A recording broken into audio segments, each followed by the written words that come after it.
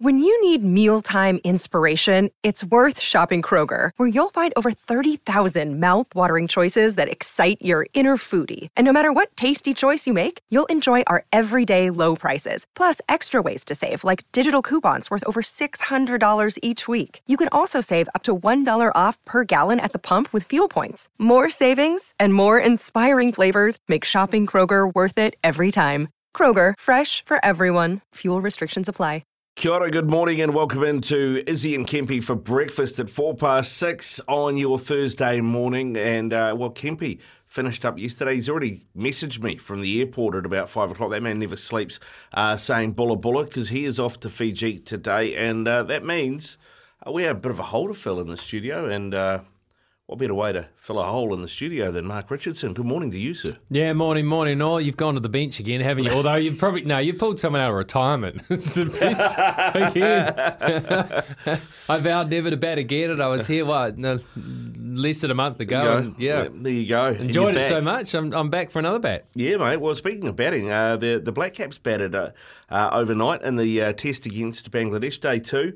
Of course, had to get Bangladesh out of there first. Tim Southee, first ball of the day, bang, wicket. All right, thanks very much. Let's take a 10-minute break and have an innings break and get us to bat. But didn't go all the Black Caps' way. It seems to be, if you look through the Bangladeshi innings and then you look through our innings, a lot of starts, but it must be quite a difficult pitch to bat on because no one really going on with it except Captain Kane.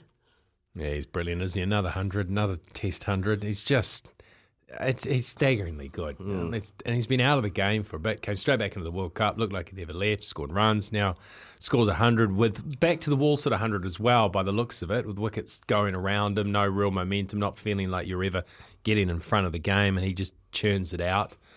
But yeah, struggling a little bit. I can see how they're playing Bangladesh in one days, and Bangladesh is tough. We've struggled. Always been a lot better than them in test matches, but they are getting better and they're good in their own environment. The spinners bowl a lot of deliveries at you, and they are really good at just slowly chipping you out if you can't put pressure on them. And it looks like that's been the case. I see Phillips got 40, so he's justified his place there, and Mitchell got some runs as well, got out stumps, obviously trying to put pressure on Bangladesh. So they've got New Zealanders behind the game now, and have got plenty of work to do. And that's when you expect your better side to be able to, over 5 days, actually drift to the top. Bangladesh will have to be able to weather the storm again when they bat. They'll find themselves in a rare position of strength, perhaps, and that's where you almost need more belief when you're in front of a side that's meant to be better than you to capitalise on it. So there's a long way to go in this test, but without a doubt, New Zealand's struggling somewhat. Yeah, 44 runs behind with 2 wickets in hand. I always look at that and go, well, one of those wickets is Tim Southee. What's he going to do? Because we know he's a capable enough batsman. He just seems to have that, and maybe, I don't know, having some captaincy will change things, but he always just seems to be like, let's get this over with so I can get the ball in my hand again. Well, he's better off just having a whack. Yeah. If he gets a quick 20, we get close to them. He's not going to get us close by pushing and prodding. It doesn't work with him psychologically. Yeah. So, yeah, he could just have a little bit of a swing. There's some batting ability all the way down, and you know that he's not going to be frightened by quicks in those conditions, and the spinners he quite likes. So he should just have a fly. Hopefully New Zealand get a little bit close, get some parity, and then let's go again. Yeah, let's go again. Now, Kane Williamson, you mentioned, he did bring up 104 before being bowled by Taijul Islam, who was the best of the Bangladeshi bowlers. Kane Williamson now has 29 test centuries, Rigor, which brings him level with 2 of, I suppose, a modern great and a great from the past. Who do you reckon those 2 are? Well, I know, because you told me out in the office. Who's your big quiz out in the office? Yeah, but I thought I'd lay the platform for you so you come up like the guru. Doesn't sound like I didn't get anywhere near it. So the great Don Bradman, 29. Mm-hmm. Yeah. And Virat Kohli. Virat Kohli. Who isn't finished yet. 35 though, isn't he? 35 years old. Mm. Is he really? Has he got that old? But he's super fit, and he still seems to have a lot of enthusiasm. He's got a few more years, hasn't he, Virat Kohli? You'd give him another couple of seasons. Well, I guess it depends. If you're Virat Kohli, he is 35. What does he do? Like, you've just won or lost a World Cup at home. Does he just go, look, I'm just in it for the bank now, I'm 35, I'll get another 3 or 4 years at IPL and then be done? Or do you go, my love of the game came from Test cricket and I'm going to forget the white ball stuff and just do this and try and set some records? He strikes me as one of those people that just loves playing, which is the same as Kane. I think Kane just loves the pure mechanic of batting. That's where he gets his enjoyment in the game. And I sense Kohli's the same. He likes to compete and he just likes to bat. Yeah. And that's probably... I see players like that have more longevity in the sport than those who I think are driven by a certain goal, and they reach that goal, then they have to go, do I want to set another goal? Do I really want to do that? I've achieved everything I wanted to achieve. Often you see those guys go a little bit sooner, but people who just love to play the game. And every day, when you listen to Kane talk about batting, every day is a new challenge for him because every game's a bit different. And his thing is just going, okay, what's the situation today? How do I need to bat? And then try to bat that way. And that's where he gets his pleasure, I feel, rather than going, wow, well, how many hundreds has he got? I'll knock him off. That used to motivate Ross Taylor, I believe, but I don't think it motivates Kane. I think he just likes the art of batting. Getting out there and doing it. Yeah. Spending some time in the middle. All right. We do have some questions for you. We call it the triple threat. Let's get into it.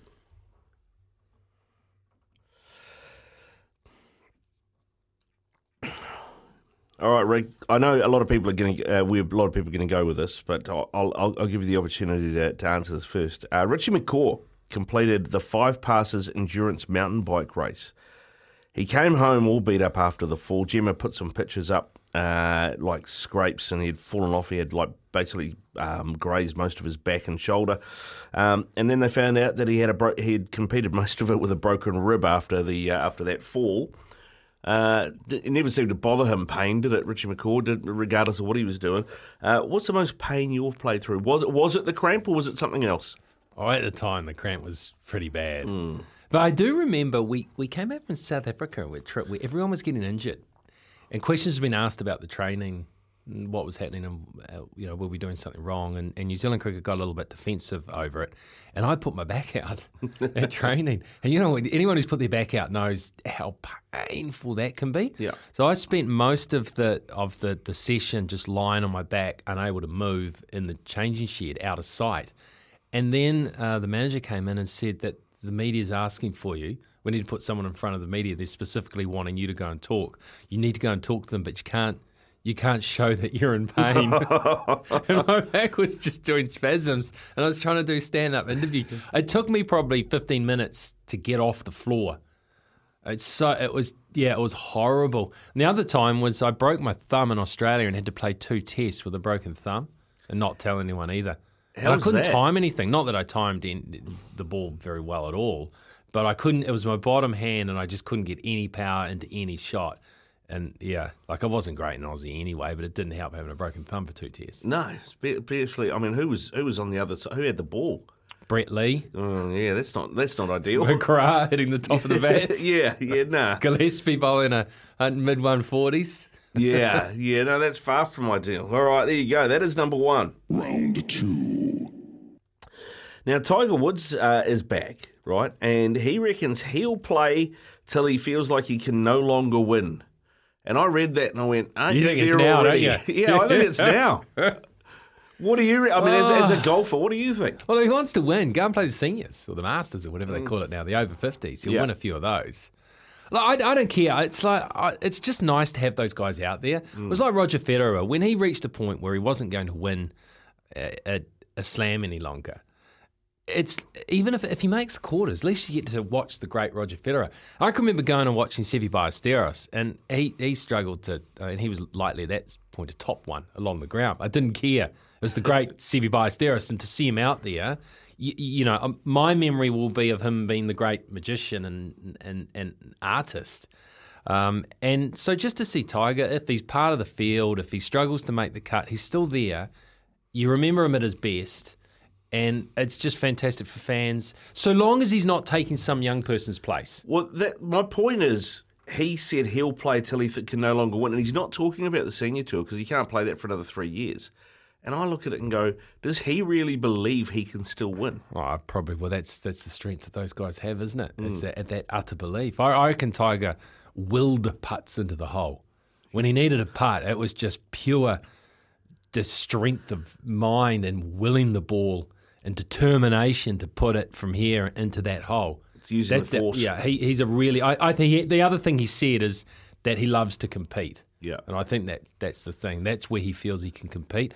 If he went to the seniors and all of a sudden started winning a whole lot of things and he felt, well, it's actually a little easy because the courses are set up to do well. These guys are all getting a bit old. Some of them, they're never going to win again. And it's a bit of a sort of a relaxed trip around the country. I don't think he'd get the enjoyment of winning in that sense. I think he feels to win he has to beat the best. Has to be challenged. You reckon he's got Jedi mind powers? Oh, yeah. I just, those people who are so determined that it's the determination over the skill that gets the job done when it really matters. Yeah. They just refuse to be beaten. It's that will to win. Yeah. And that's what Tiger, without a doubt, had. Greg Murphy has said that he's a terrible teacher, despite both his sons being competitive drivers. He said that his sons would tell you that he's absolutely horrible as a teacher because he doesn't have any patience. How would you go coaching your kids in the art of, spin bowling or batting? First of all, does Greg Murphy, he sort of, should he be saying that since he now has a driver education training business? He should be saying he's a great teacher. I mean, people are sending their kids to him to learn to drive. Yeah. Yeah, just don't send them his kids, apparently. No, I'm not. No, I coached my sons. I was the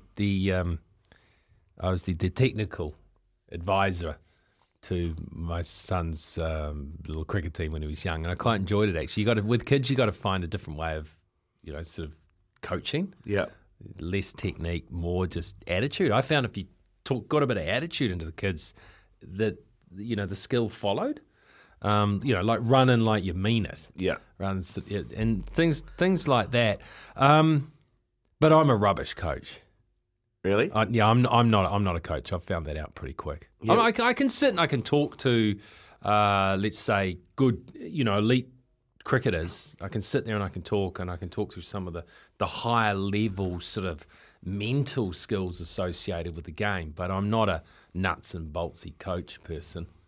You couldn't go into like Robbie's grade cricket team and make them better. No, they would just make me worse as a person. That's the only thing that's happening there. All right, okay. Because Robbie has some skill with the ball. Really? Yeah. He took 6 for 17 off 11 the other day. Playing that, what is it, the last man stand stuff? No, playing proper grade cricket. Oh, really? Yeah, handy. A few back issues apparently. So it doesn't have the express pace anymore now that he's a grand old age of 24. Yeah, but goes all right, mate. Goes all right apparently. So he tells us. Well, good luck to him. Yeah, I must admit I do drive past the park now on a Saturday and look at people playing and go, I'm glad that's not me. We did have a text through here from Chris. We were talking about Virat Kohli before. He said, I read yesterday that Kohli's pulled out of the White Ball Tour of South Africa, but will be available for the tests. Great. That's what you want to hear, isn't it? Yeah. Prioritise it. Yeah, 100%. Prioritise it. Keep your texts rolling through to us. 8833. But that's where his legacy. That's where his legacy will be left, and what he does in Test cricket now. We know he's a great one-day cricketer, but his legacy and his pure greatness will end up being more closely tied to what he's done in Test cricket. Yeah, try and win a World Test Championship before he retires. Yeah, that sort of thing. I mean, that's the pinnacle, isn't it? If you're a cricketer. They've had a couple of goes at it, haven't they? They are the ultimate chokers, aren't they? Well, don't say that to them. Well, I'm not. I'm saying it to you. Yeah. I'm going to get a lot of hate out of India all of a sudden on my Twitter. Heck yeah. Yeah. Text us 8833. What are your thoughts on that? Richie McCaw playing through the pain, completing that mountain bike race with a broken rib. What's the most pain you've played through? Tiger reckons He'll play till he can no longer win. I reckon he's already there. What do you think? 8833. We want to hear from you. That is the Temper Bedpost text machine. You're listening to Izzy and Kempy for breakfast. Thanks to Chemist Warehouse, keeping you healthy this spring. 6:23, good morning. 0800 150 811 or 8833 is the Temper Bedpost text machine. Temper Bedpost, a range of mattresses and adjustable bases, adapt to the exact shape of your body so you can put your head and feet up in comfort. And just during the break there, Rigor, Brian, who is one of Smithy's producers, popped his head in and he said, hey, you know that Richie McCaw story? So after he did that 5-day mountain bike thing where you go over all the passes in the Southern Alps, and came home with all those scrapes and a broken rib. Yeah. Next day, jumped on a plane, went and played a round of golf. Yeah, so he was hamming it up, wasn't it? There was nothing wrong with it. Obviously. Doing it for the media coverage. Yeah, he just wants the attention. Yeah. Yeah. 100%. I can't think of anything worse than trying to swing a golf club with a broken rib, can you? No, that would be, yeah. Although when you're riding a bike, I guess over bumps, that's not going to be very pleasant. But when you're when you're swinging the golf club, you're sort of stretching your rib cage, aren't you? Yeah, well, exactly. It's all that rotation. Yeah. Nothing wrong with them. Nothing wrong with them. It's just harden up, mate. Harden up. What are you on about? You're just doing it for sympathy. Yes, because I have to say when I read that story, the first thing that Gemma said in the story was he came home from 5 days mountain biking with all these scrapes, and I threw the 3 girls at him. So they've obviously got 3 daughters. Punishment for being away. Yeah, exactly. So maybe that's why he's hamming it up. So he doesn't have the 3 girls thrown at him, and he can get some love and attention at home and not be punished for being away for 5 days. She actually did throw them at him. That's very dangerous if you've got a broken rib. Very irresponsible. Depends on the size of the children too, right? Yeah. Yeah. And are they able to, if you miss, are they able to sort of formulate their own landing without hurting themselves? Maybe it was the golf organisers put her up to it. Like, you throw the kids at him, and if he catches them, there's nothing wrong with them and send them down the golf course. Perfect. How do you reckon that would be, mate? If you were away doing something like that for 5 days, came home all beat up and broken after, leaving the better half to hold the fort and then disappeared the next day to go play golf? No, there's no hall pass. Once if you've been away doing something, it doesn't matter what shape you come back in. Yeah. You've got family time. That is your number one responsibility. Yeah. You're not going to get any sympathy at home. No. So I read that story. It did actually read like a work of fiction from my end. I don't know about you. No, well, Richie, he can do anything. Yeah, Sir Richie. Sir Richie, yeah, indeed. All right, we'll keep your text Probably was through. carrying one of the daughters in one arm while he was playing golf and shot 3 under. He had the other 2 on the back of the mountain bike. It's away and laughing. 8833 with your text. I'd love to hear from you. We've got some Champions League football about to get underway out of Europe, and tell you what, the game between Manchester United and Galatasaray very nearly called off due to heavy rain, but apparently is going to go ahead. Did you? I don't know if you saw it. When they call football games off, they really do it, don't they? It'd have to be flooding or something like that. Yeah, that's the thing. I think, I looked at the pitch because I'm a United fan, right? And I was waiting for the team lineups to come through this morning, and then there was a story about, the game might be called off due to heavy rain. And I was like, that's got to be pretty heavy. Yeah, but then again, I start to think with sport at the highest level like that, you've paid your money to go and watch a really good standard of sport. Yeah. In this case, football. And if you have conditions that are going to make it ho-hum, I know it's a contest and it's interesting to see who'll get in front at the end of the day, but I think it's as much entertainment as it is a job for them, as it is a competition. And if you're going to get a substandard product, I think at that level they should be prepared to call things off if it's not going to allow for a high level of skill. Yeah, I think the problem you have with UEFA and all the TV deals, right? It's the TV deals everywhere and the money tied up in those. And then you also have the fixture congestion, because if you cancel it today, you got to fit it in somewhere else. And insurance. Then you got to pay out. You have insurance payout. Then your premiums go up. Yeah, and you've only got 2 weeks before the next round of matches, and that's the last round of matches for the group stage. Yeah, get the points. But if you're a better side, rubbish conditions are great levelers as well. Well, they are. So do you want to take the risk? That's a good question, actually. Do you want to take the risk? I looked at it and I went, oh, yeah. I mean, it's certainly going to even the playing field. I think United have got the sort of players that would enjoy that a bit more. People like Scott McTominay, just real battlers. Yeah. But then I had a look at the Galatasaray team, and I don't follow Turkish football a lot, to be fair. But boy, I recognise some names. Mauro Icardi, who's the ex-PSG Napoli forward. He's up front. Wilf Zaha from used to be at Crystal Palace. Yeah. Yeah, he's on one wing. Ziyech, the Chelsea playmaker's on the other. Dries Mertens from Napoli, the Belgian internationals, at 10.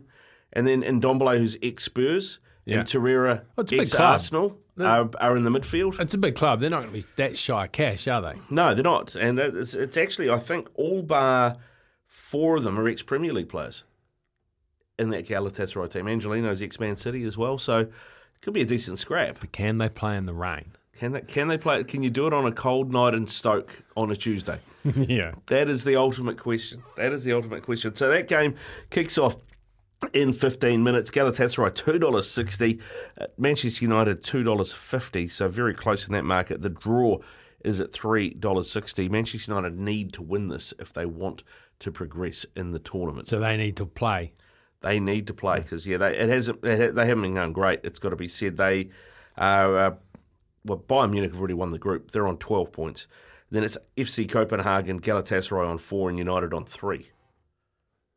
Yeah, they do need to win. Yeah, 100%. It's quite tight though, isn't it? Yeah, it's really tight. But a win here puts them in the driver's seat. So there you go. That game kicks off in 15 minutes. Let's catch up with Araha for the latest in news with Kubota. Kubota's in-stock catalogue is out now. 27 away from 7 here on SENZ. It is Izzy and Kempy for breakfast. Flight Centre's Big Red Sale is on with limited time offers on flights, cruises, holidays and tours. Book now to save big. Time for some sports news headlines. And Rig, you will be well aware of just how the rivalry between, I don't even know if you call it a rivalry, that might be a bit too lightweight, between India and Pakistan is, not just around cricket but around everything. Well, was it only really one of the great sporting rivalries because the nations have been at war and I think technically still are at war? Something like that. Indian police arrested 7 students in the Kashmir under anti-terror laws for celebrating Australia's victory over India. That's probably the biggest crime you can commit in that country, I'd imagine. Yeah, it's up there, right? So the police have said that 7 students from an agricultural university were detained last week after a student filed a complaint accusing them of raising anti-India slogans and cheering for Pakistan along with Australia after the match.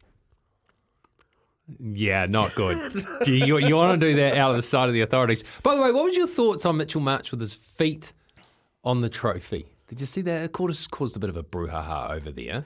I don't like... Yeah, I'm not a big... I don't like people putting feet up on desks or putting feet up on tables and things like that. And for me, it's kind of the same. It's almost a lack of respect. I get it's more not a... See, it was sort of tabled in India as a lack of respect for India, but it wasn't their World Cup. No, they didn't own it. No, I don't think it's a lack of respect for India. He's not respecting India's World Cup. This is the World Cup. Yeah, you probably don't put your feet on it, but it was quite a casual sort of photo. You're sitting there, you won the World Cup, job done, hard job, feet up on it. It was a little... I thought there was too much made of it that needed to be made of it. Was it a little bit like, I'm resting a foot on it like I've conquered this? Yeah, it just felt like... it felt just like, job done. Fantastic. Gee, that was hard work, feet up on the cup, having a beer. Yeah. Because at that point, it's Australia's cup. So the outrage that was in India, it's like, hold on, guys. They're not disrespecting you. It's not your cup. No, it's not. It's only ever been your cup twice. And at that point in time, it's Aussie's cup. Yeah, exactly. Yeah, that's the thing with India is they are obviously the biggest cricket nation in the world, and the BCCI dictate a lot to the ICC. Because of the TV revenue and the money that they make. But if you actually look at it, they haven't actually won that much. They've only ever won the Cricket World Cup twice. Well, yes, fantastic side, played the game in a great way,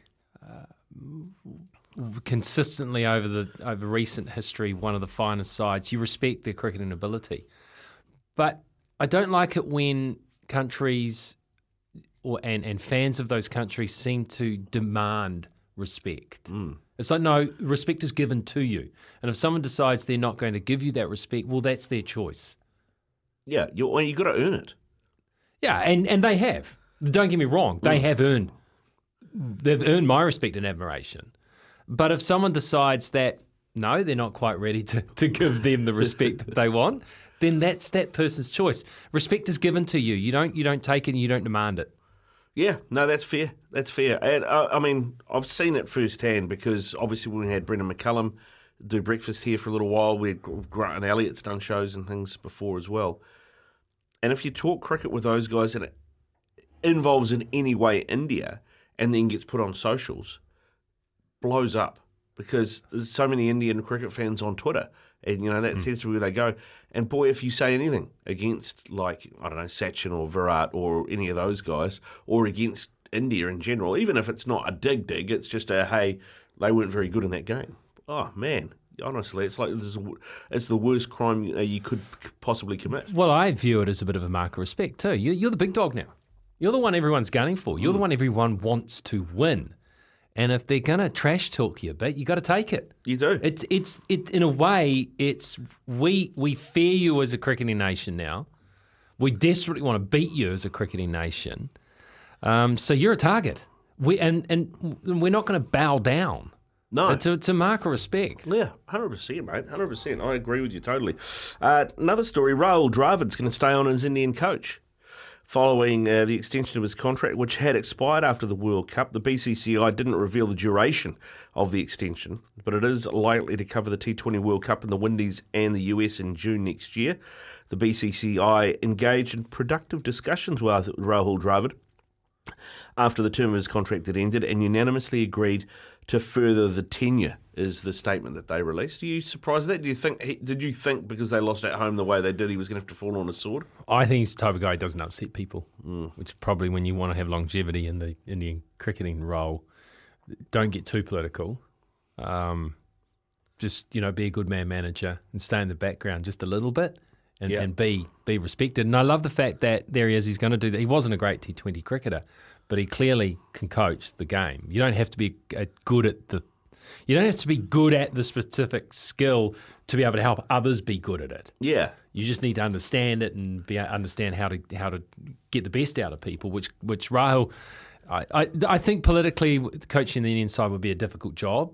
I think you need to be able to read a room really well and read the wider political room around Indian cricket well, and probably something that Rahul does really well. Well, it's interesting because they've had a lot of non-Indian coaches in Indian cricket, haven't they? Which, given what you talk about, maybe that has worked in the past because they are outside of the whole the politics of it all. Well, John Wright did very well for them. I can just imagine him sitting in the corner of the dressing room just smoking cigarettes, looking at people, and every now and then he just goes, it's your day today, mate. Yeah. Oh, I feel good feel about you. Then he'll go back and smoke some more fags in the corner. And Sachin go get 100. Yeah, and then you go, it was all down to what John Wright said to be in the dressing room. Yeah. Yeah. Well, and because that is at that level of sport, we were talking about this the other day in terms of Kiwis coaching. You don't need to teach those guys necessarily how to bat or how to bowl. You just need to get them up. Go empower them. Yeah. Yeah. So it's a man management role rather than a technical coaching role as such. Well, it's just something that I think Stephen Fleming does well. I think Stephen Fleming's a very good money ball sort of operator. Yeah. Over there in the sides, he's had wonderful success. Then you got McCullum, who is that amateur psychiatrist, although he'd psychologist. Yeah, he'd take offence to me calling him an amateur. Well, and he'd see himself as a professional one now. But that's his thing, empowering people, making them feel good about themselves, sitting out there to perform and have the courage to do so. Yeah, it just show you his account and go, does that look like I'm an amateur? Yeah. Is that the balance of an amateur? Is that an amateur's balance? Yeah, what's going on? You tell me. Come on. How many amateurs get paid that much? Not too many. At the end of day two of the first test against Bangladesh, the hosts lead by 44 runs. The Black Caps still have 2 wickets in hand. New Zealand batting lineup all got starts, but only Kane Williamson kicked on the scoring. 104 he got, equalling Don Bradman and Virat Kohli on 29 test centuries. For Bangladesh, it was spinner Taijul Islam, who led the attack, dismissing Latham, Mitchell, Sodhi and Williamson to finish the day with figures of 4 for 89. Southey and Jamieson will start day 3 at the crease, 4:30 this afternoon New Zealand time. Interesting that 3 now is where you can watch that. But I did see the other day, because we've got the home summer of cricket rig, and TVNZ have announced their commentary team. Yeah. Luckily, I was one of them. Well, one of them, mate. You're front and centre. It looks like you're the captain. No, heck no, I'm not the captain. That's Scotty Stevenson. Yeah. He's the main man. He's the anchor. But no, I'm so stoked to be involved again. So obviously TVNZ have it for the next 3 years. So it'd be nice to be involved for the next 3 years. You get a lot of it on Duke, TVNZ Plus, and TVNZ. It's all free. It's all, if anyone can watch. You don't have to work out how to download it or what you need to do. It's all there, and it's such an important season, I feel, for New Zealand cricket, with that opportunity to really grow the amount of eyes who are watching them this summer. Yeah, well, I looked at it because you are very much front and centre, and you're holding the bat. No one else has got a bat. So you look like the captain of the team in the promo shot. Oh, is that in the big team one? Yeah. Yes, well, it was actually Craig McMillan in the middle of that photo. Oh, was it? But then I think it came down to heights. Ah, yes. And what we were dressed. Yep. I think I might have been dressed in something that was, I think he was clashing with those around him, which is not, it's not uncommon for Macca to clash with those around him. He's also the only one wearing a hat. Yeah, so we needed to shuffle him off to the side. He's got the old flat cap on. So it is yourself, Grant Elliott, Craig McMillan, Rebecca Rolls, Frankie Mackay and Katie Martin, and then, of course, Scotty Stevenson, who wins the height battle. It'd be between him and... He's sneaky tall. Yeah, he is. It'd be between him and the Jav, I think, as to who's the tallest. But it did make me think, that's 7, right? So it's not an 11, but I mean, where is Scotty in that batting lineup if this commentary team does actually have to go and play a game? Have you seen him play? Has he got skills? I don't know what his club cricket career was like, if he had one. He's okay. I think he's okay. Can hold a bat. Yeah. He's like the guy that I played a lot of what I'd call jazz hat cricket in England, and you'd have a bloke who drove a nice car and had a really good job in the money markets in London, who always seemed to bat 8, didn't bowl but captain the team. What are you offering? But just offered some leadership and a little bit of a hoity-toity way about them, and then they always seem to have an amazing-looking wife who'd turn up after the game, and they'd buy the rounds, the first couple of rounds. They're absolutely invaluable to your team. Yes, well, now I understand. Yeah, a reasonable 12 when they batted. That wasn't a disaster. Yeah, okay, and that's where you put Sumo, roughly around there. Yeah, and when it was your turn to bowl, it was always very polite. Would you like to bowl at the southern end there, mate? That would be wonderful if you do that for us. All right, okay. Just this once, though. Just this once. But no, strong commentary team, mate. Looking forward to it. You'll be looking forward to getting back behind the mic for that. Yeah, it will be. It's a similar side to team commentary team to what we had over the last 3 years with Spark, and they didn't really want to change it much. We'd created quite a nice little culture there. Yep. So we're all really looking forward to it. Well, I think Frankie Mackay, I've had her on a fair bit on this station, doing stuff, and she gives some really, really good insight. I think she's really underrated as a commentator. She comes with her own opinions, and she'll give you. She definitely won't give you cliches. She'll give you what she genuinely thinks, and she's got a good way of presenting it as well. Yeah, so no, I look forward to that. Of course, we'll have the summer of cricket here on SENZ as well for if you're at the beach, out on the boat, in the garden, etc. You can chuck it on the old wireless and tune in. Keep your texts rolling through 8833. We'll get to more of those shortly. Right now, we'll take a break and come back with Love Racing. It's 10 away from 7 o'clock here on SENZ. Izzy and Kempi for breakfast. Ricardo and Mark Richardson in with you. Find a thoroughbred race day at events.loveracing.nz. And had a tip come through this morning from Kev in Tirarangi. He is out walking the pipeline. He said, Blackbird's just starting to sound. Hey, look at Te Rapa, Saturday, race 2, Nakaya, $4.50. Warren Kennedy on board. Now, Warren Kennedy is a guy who I haven't, as a casual racing fan, haven't heard a lot about as a jockey until recently. His name's just started to get dropped in more conversations. And looking at it, the Jockeys Premiership, he's currently leading the Jockeys Premiership in New Zealand this season, ahead of people like Opie Bosson, Mike McNabb, Sam Spratt, Lisa Allpress. He's got 53 wins this season, and he's won over 2.2 mil. So he's snuck up. He's snuck up, mate. Well, not surprising because he'd be a little fella. Yeah. Well, easier for little fellas to sneak up, isn't it? That is true. Yeah. So I did see a story about there's a former jockey that's become a policewoman just recently, and I was like, there used to be you had to be 6 foot tall to be a cop. No, they've taken all those sort of restrictions out. Yeah, and that was the first thing I thought. Was like, are you big enough to be a police person? No, it just hit you around the shins with your PR24. That'll hurt. It'll take you down. Actually, sweep the knee. We was having a conversation with Kempy the other day about he remembered a couple of kids that he went to school with having a scrap. And he said one was a bigger bloke and one was this little Pākehā kid. He said, but the little Pākehā kid must have played football or something. He said he had these black boots, black shoes on. He said every time the bigger kid got near him, he just kicked him in the shin. And the bigger kid ended up just going away. He didn't want a bar of it because his shins hurt too much. Chop him down. Just one kick at a time. Yeah, just I know that the pipeline. Was it Kev out there on the pipeline? Yeah, it was. Yeah, I know that pipeline out at Titirangi well. It's where you blow up on the Legend Marathon. Oh, really? Yeah, you got to run to one end of the pipeline and then you sort of got to run back and go to the other end of the pipeline and then you got to go run back to where you entered and then go out again. Right. So you do a sort of a big T shape. And it's generally at the point in a marathon where you completely blow up. Yeah, and you've just... And it's a bit cambered as well, so you got a bit down and then you got to climb back up and then you go down and then you climb back up. I've walked it quite a few times. It is deceptive because it feels flat most of the time, but every now and then you go, hang on, that hurts. That shouldn't be hurting. Yeah, and it's probably at about the late 30K stage in the Legend Marathon, which is the one out in the White Horse there. Yeah. Which celebrates the great Arthur Lydiard and Snell and those boys he used to train out there. Yeah, right. It's a good place to go train. It's certainly picturesque. Grab your mates and get on course. Visit events.loveracing.nz to find a race day near you. And Marshy's just texted through and said, hey, Rigor, it might end up being a 4-day test if she breaks up, mate. What do you reckon? Yeah, well, that's always the thing with subcontinent wickets. What will happen? You can both make big scores in the first innings, and then literally in the space of about 3 overs, they can go boom. And if it does do that, and we're equal with them, we're in big trouble.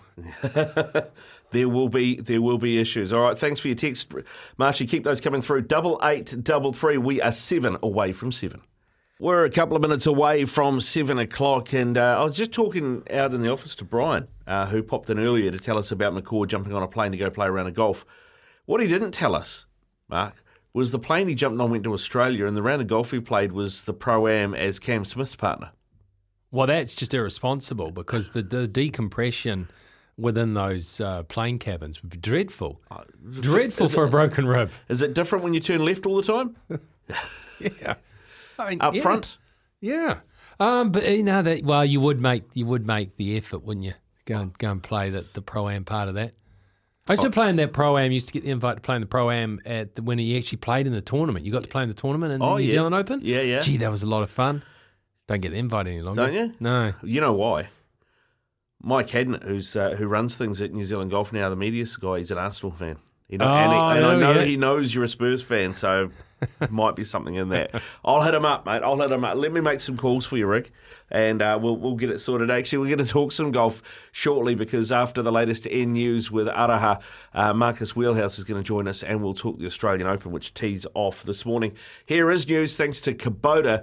Their in-stock catalogue is out now. Kia ora, good morning and welcome into Izzy and Kempy for breakfast on SENZ. No Izzy or Kempy today. It's Rigor and myself, and Izzy is back tomorrow though from his excursion to Queensland with Beaver. Coming up on the show, Marcus Wheelhouse is going to join us shortly. It is tradies hour though with Night and Day. Remember to start your morning with a hell of a coffee from just $4.50 at your local Night and Day. Also coming up on the show, the White Ferns coach, Ben Sawyer, that White Ferns team has just been announced for the Pakistan series, and we'll catch up with Ben Sawyer after 8 to talk that team. We'll also catch up with Paul Mawadi from the TAB and George Worker out of the Auckland Aces as well after the big win they had yesterday against Otago. Sort of It's quite good having you on, Mark. Your two old teams going at it yesterday. They're one apiece in the Ford Trophy now. Yeah, I support Otago in the one-day cricket. Yeah. And tend to support Auckland in the 4-day cricket. It's a weird draw. First 2 rounds of the Ford Trophy this year, Auckland went to Invercargill to play the Volts, and the second round the Volts came to Eden Park to play Auckland. Oh, I quite like that. Back to back? Yeah, back to back. That'd be quite a good way to do it the whole way through if you could. I don't think it actually works out that way. No. Probably just chance. But yeah, maybe. It's just a bit of a weird draw. But yeah, I mean, we'll talk to George about that because, big 7-wicket win for the Aces yesterday. But there's a big golf tournament teeing off in Sydney this morning. It is the Australian Open. We had the Australian PGA last week and a bunch of Kiwis involved. The Marcus Wheelhouse, former Tour pro, coach of Grant Fox as well, joins us now. Morning, Marcus. How you doing? Well, I sort of coach Grant Fox, but well, usually. But yes, I'm very well, thank you. That's good. Yeah. How does that work? I mean, he's obviously doing all right, mate. So you must be doing your job. Yeah, no, he's doing well. He's away a lot these days, so he's got a part-time coach over, in Europe as well. So. But yes, he's had a couple of belter years, and this year was pretty amazing picking up Wentworth. So it was a good year. When he's over there spending time with his other coaching wife, does he come back sometimes and you say, "What the hell are you doing?" Do you ever clash with what the other coach is trying to do? It's amazing. No, we don't sing from the same song sheet, so to speak. It's been one of the things that's happened all the way through is just that same sort of vision, I suppose you could say, of what we want Foxy to do. So yeah, it's worked well. Why is he not in this Australian Open? Big year, a lot of travel this year, quite a lot of things happening off the course as well, and he's getting ready for he'll go again on the 7th of January. So this year there was not a lot of, because he played so much in the States early.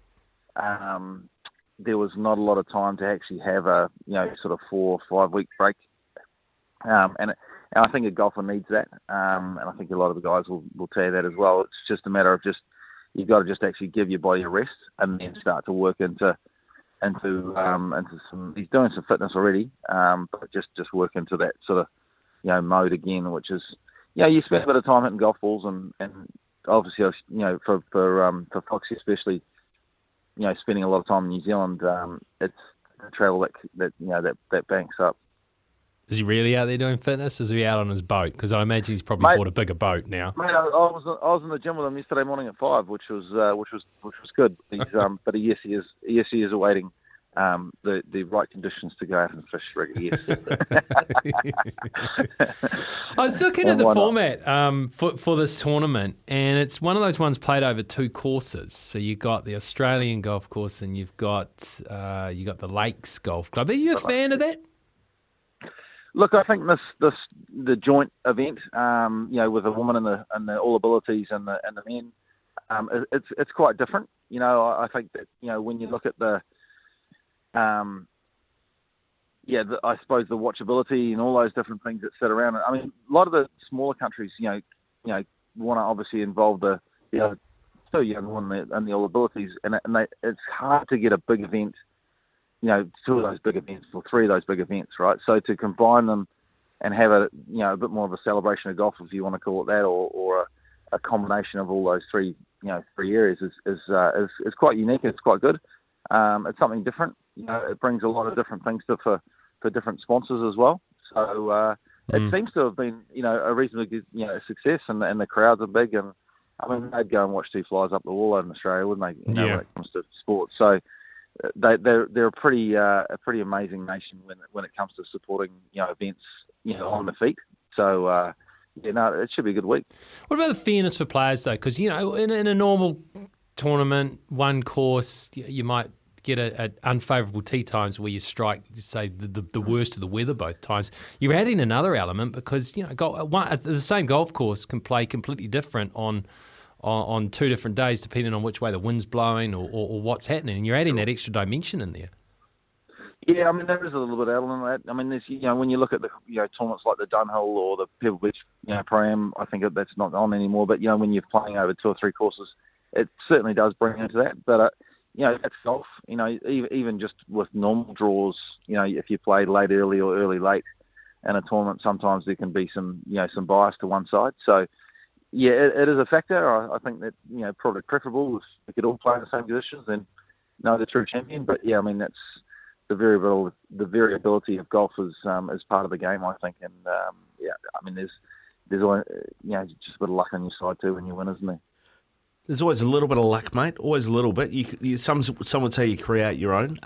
What did you make of Cam Smith up at the Aussie PGA? I mean, he was just about in tears after missing the cut and saying he was disappointed in the Aussie public. Apparently, he spent the rest of the weekend working on his putting. I don't know how good that is because sometimes you can get two in your own head. How do you reckon he's going to go this weekend? Being the class player he is, I think he'll bounce back. I think it's going to be really interesting. Look, sometimes you get a bit complacent in this game, and maybe he got a little bit that way with his build up to that. He might have stretched himself media-wise.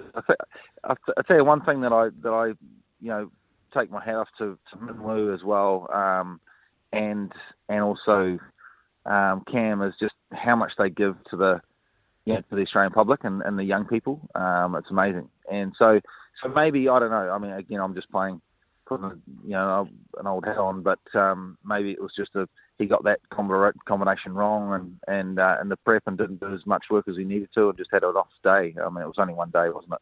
So I think he'll bounce back, mate. He's a class act. How good's this Min Woo Lee? Oh, mate, sensational. Yeah, I mean he's so talented, isn't he? So he's got everything really. If you look at, he's got Spanish hands. He's a great putter. He's long enough. He's super long. So he's got so many things in his repertoire. So no, I think he'll be a dominant player in the world of golf, and for sure. Well, he already is, obviously, but it'll continue up the ranks. Who's got the best mullet, him or Cam? Well, I think Cam's with that wispy sort of blonde, and that filthy mo, that's sort of raggedy, sort of a bit rednecky. Yeah, I think Cam wins that one. Yeah, Min Woo's is a bit more manicured, isn't it? It's a bit more, it's a bit more sort of, I suppose nice if you want styled. It's style. That's the word. That's the word I was looking for. It's pop star versus Bogan, really, isn't it? Yeah, you got it. Yeah, it's LA versus Nashville, sort of a bit of that. Sort of a bit of that. At the moment, mate, it seems like we are turning up more and more golfers that can play at this level out in New Zealand, and I think we saw about at least half a dozen at the Australian PGA. Does it feel like that to you? I mean, you're at the coalface, you see these guys coming through. Do you think we're producing more golfers capable of playing at that level? I think so. I'd like to think so. Anyway, look, a big shout out to Ben Campbell, for winning that Hong Kong event, a few weeks ago. I think that's a really massive feather in his bow, in his cap, I should say. When you look at the likes of Sam Jones, who's qualified for the DP Tour, and Daniel Hillier. Yeah, I think we're getting there. And we do probably bat a little bit above, because I think we have got as golfers in New Zealand, we've got a lot of things against us. There's all just the fact that we're just down in this part of the world. There's the golf courses, when you look at it, aren't that, world class. I mean, there's some good golf courses, but, so there's a lot of things against. I could go on for 5 minutes about that, but I won't. But, I think we're doing well. And it's great to see them, sort of getting a bit of confidence and putting in some good performances out there.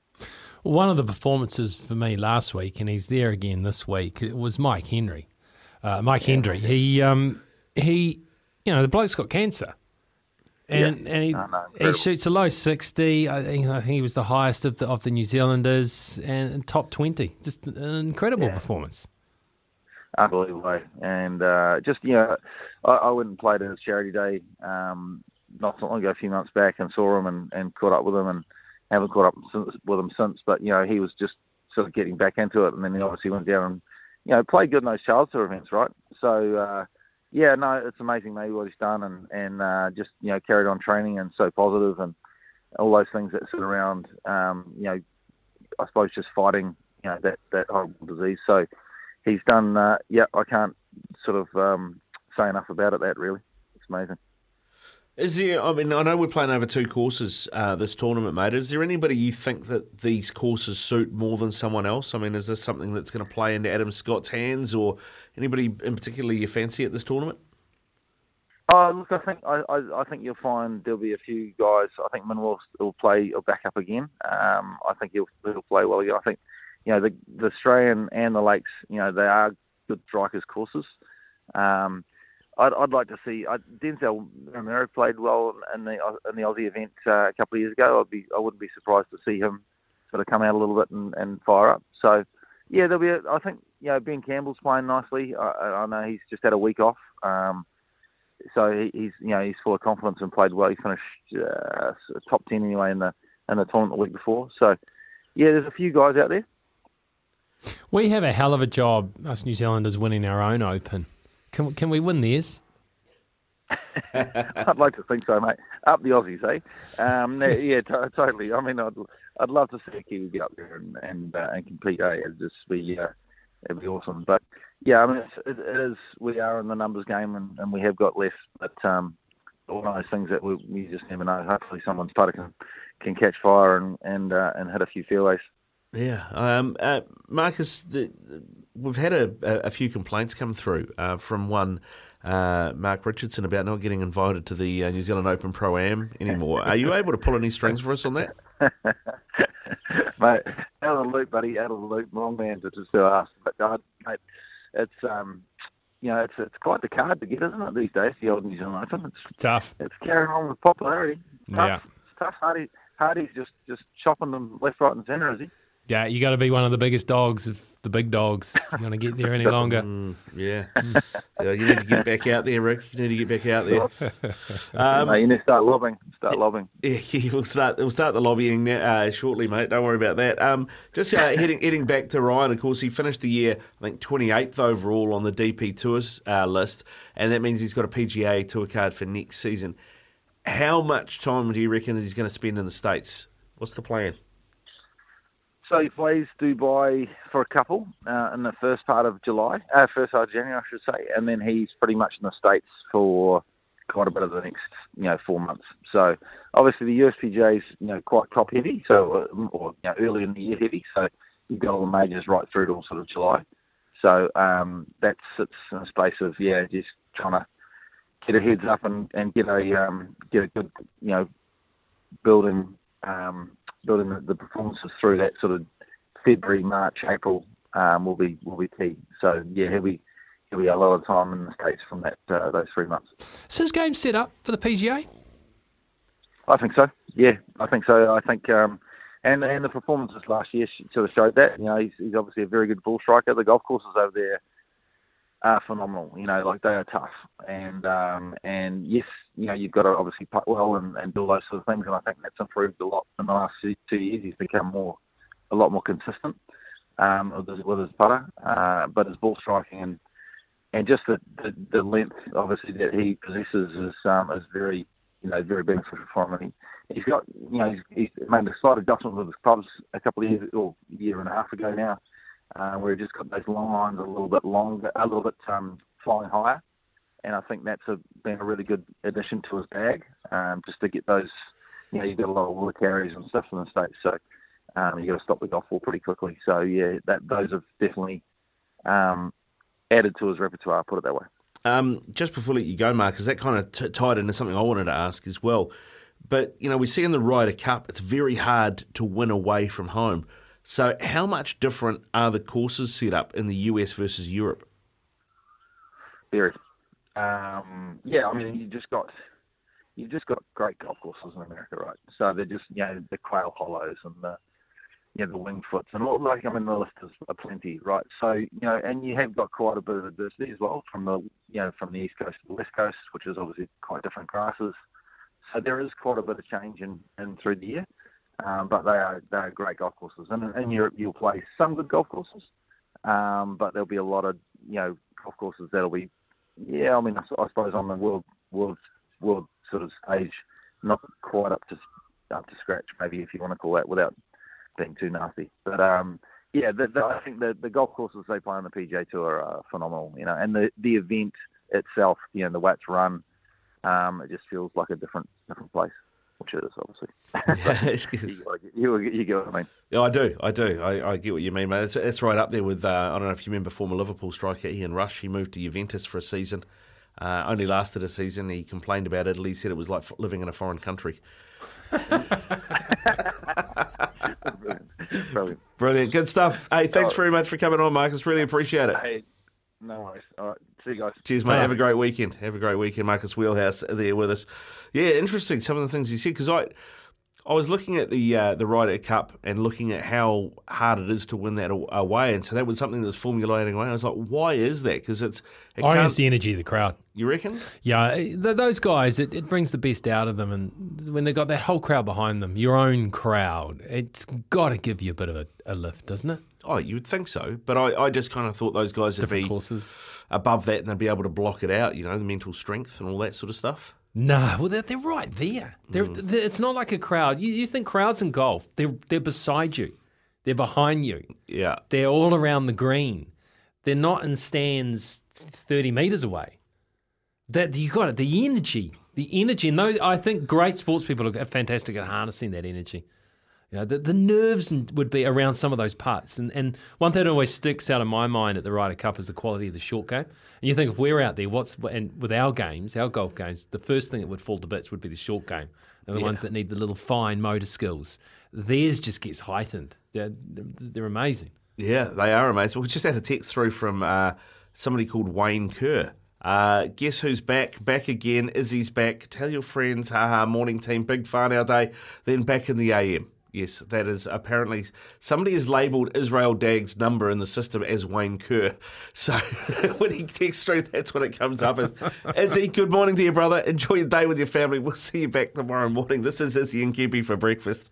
Thanks to Chemist Warehouse, keeping you healthy this spring. It is 7:27 on Izzy and Kempi for breakfast. The rig is in the house. Mark Richardson for us today. Izzy is back tomorrow, and we'll welcome him back with open arms. But Rig, we've got plenty of chat going on the golf and on Kane Williamson as well. Greg from Christchurch, has anybody looked at Kane Williamson's last 5 Test innings? He has scored 4 centuries. Random text, just thought I would let you know. And I looked this up. And check this out. This is Kane Williamson's last 4 Test innings, 104 overnight against Bangladesh. Yeah. Test before that was in Wellington against Sri Lanka. He scored 215. Didn't have to bat a second time. Test before that was against Sri Lanka at Christchurch, 121 not out. Test before that was England in Wellington, 132. You sort of forget, because it's often a long time between drinks, isn't it, when it comes to Test cricket for New Zealand? Yeah. Yeah, he just churns them out. And throwing all the injuries and not been there and not been there, and just he comes back on the field after a break, hiatus, and it's like he's never left. Yeah, and if you go 3 tests beyond that, it was back beyond that, it was 200 against Pakistan and Karachi. So he's gone to 29 tests and no 29 Test centuries. Yeah, how many does he end up with? He's not a young man any longer, and he's having some issues with his body. 33, is he? 33, around there. Yeah, I reckon he pushes 40. That if he stays in this kind of form. He loves the game, looks after himself. Yeah. I mean, I can see him being one of those guys that just gives away the white ball and stuff. If he's not captain as well, I think that sits just he can just go and bat, doesn't have to worry about anyone else. Yeah, exactly. So I think there's a chance that he can push. We were talking about another in the 11 is 40. Yeah, and that's where punter is, isn't it? I mean, so what's 5? Can he do 5 a year? 5 Test centuries, because New Zealand don't play that many tests. That's the problem. But he could probably play Test cricket for another 4 or 5 years. He could probably play till he's 37, 38 Test cricket. So when you look at a New Zealand Test cricket, especially one of the more modern ones, and they're up there in terms of volume of runs scored, it's really significant. And Test centuries scored, because we just don't play the amount of Test cricket that England, Australia, India play. Yeah. So players don't get as many opportunities to rack up the runs. Well, and it's just the way he and Ross went at it, right, was quite amazing. And because I remember growing up with, Glenn Turner and Martin Crowe as those guys, and you look back and what have they got, like 8 and 11 or something? Test centuries, you know what I mean? And these guys are now like 29. Yeah, up there with the greats of the game. Yeah. No, Hogan had a few more than that, didn't he? I don't. I'm just pulling that out of my ear. I'm not sure, but it feels like it was there's quite a disparity now. Yeah, they went past Martin Crowe's number quite some time ago. Yeah, 100% they did. I mean, I know it was always a goal for Ross was to beat Hogan's record, wasn't it? That was always something that he talked about. But I think he went past it quite a long time ago. How many has he got? Oh, 17. So a few more than I thought. Yeah, a few more than I thought. But still, they're one of our greatest ever players at 17. It just shows the point that we just don't play enough Test cricket, and it just shows how great Ross Taylor and Kane Williamson have been. Do you reckon Crowe would have scored more centuries than 17 if he had played in the same team that Taylor and Williamson have played in? Because it's a better team now than it was then, isn't it? In terms of compared to who they're playing on a world stage.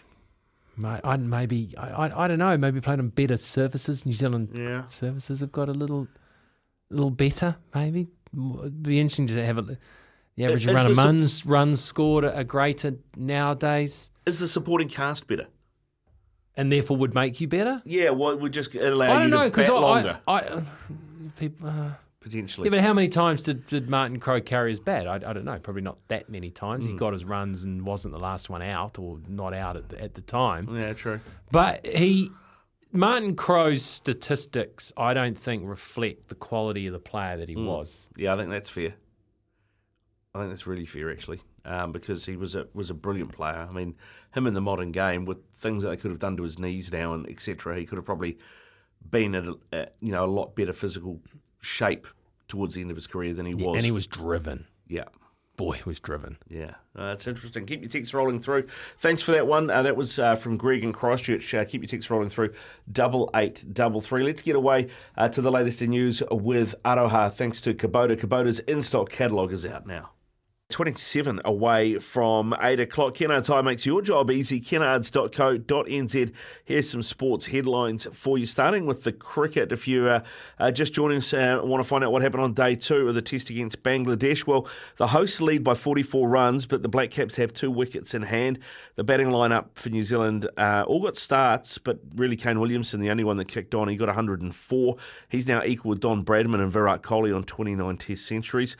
For Bangladesh, it was their spinner Taijul Islam who led the attack, dismissing Latham, Mitchell, Sodhi and Williamson to finish the day on 4 for 89. Tim Southee, Kyle Jamieson will start day 3 at the crease at 4:30 this afternoon, New Zealand time.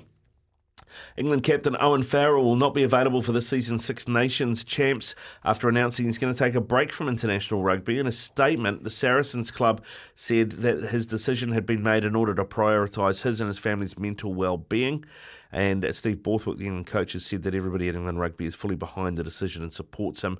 Saracens added that the 32-year-old will continue to play for them and captain the team as well. And what is it, Rig, with Irish first fives? They seem to be pretty angry. Johnny Sexton picked up a 4-game ban before the World Cup for abusing referees. Well, former Crusaders assistant and Irish first five Ronan O'Gara is set for another disciplinary hearing in France after match officials again took exception to his bad behaviour at a top 14 match. 14 months ago, he was suspended for 6 weeks and fined €10,000 for disrespecting match officials following a loss in Lyon. And the latest trouble happened when they played his old club Racing last Sunday. They were beaten 32-10 and had a player sent off in the 25th minute. And they lost another player to a yellow card when they were trailing 24-3. So he's obviously lost it with the officials there. Fiery Irishman. Yeah. It's first five though. It's normally the halfbacks who are the mouthy ones, isn't it? Yeah, well, generally you always expect the halfback to or be the hooker. chippy. Or a hooker or a front rower. Yeah. I mean, Dane Coles, Fitzy, they certainly weren't short of a word generally, were they? No, but the Irish are very expressive. Yeah, they are. To say the least. Yeah, they're not shy on having a word. That's for sure. They're not shy on having a word. Here's one that'll interest you, Rick. Yeah. Luke Donald has been named as Team Europe's Ryder Cup captain for 2025 to contest Bethpage Black. Donald led Europe to victory over Team USA in Rome earlier this year and becomes the first back-to-back captain since 1995. The former world number one represented Europe in the Ryder Cup 4 times as a player, featuring on the winning team every time and then served twice as vice-captain before replacing Henrik Stenson as captain for 2023. Under his leadership, that's a pretty impressive record. Can they go and win in the US? Maybe that's why they decided to go with him again. Yeah. Off the back of the success. Can they do it in America? He hasn't lost a Ryder Cup as either player or as the captain. So why not? Yeah. Go over to America and win there would be a good achievement. It's rare, isn't it, for a two-timer? Because I always thought it was sort of an honour bestowed upon a great Ryder Cup player. Yeah. A great player, and it's almost, I know they have a lot to, there's only so much they can do. I'd love to actually, now that is something, I'd love a fly on the wall doco following the captain of a Ryder Cup team around. Just to know exactly how much say they have and how influential they are and actually what happens. Because that's the other thing is, great players don't always make great coaches or great captains, right? No, you've got some fairly skittery racehorses to deal with, haven't you? That's a good way to put it. 12 players you've got on hand, and who do you play and how? Because it is, you've got to get a read on where someone is mentally. You'd have to be when you're going to put them out. What day won't they miss? What pairings do you put together? There is a lot to it, but from the layperson's view, from the outer, from the ropes, you just see the captain swanning around with a microphone. You're thinking, how much? You're not swinging the golf club for them. What? But then I guess you're a souped up sort of caddy in a way, aren't you? How big is caddy of them all? How big is their team around them? Not the golfers themselves, but support staff and things like that. I mean, they have about 5 or 6 sort of co-captains, don't they? Yeah.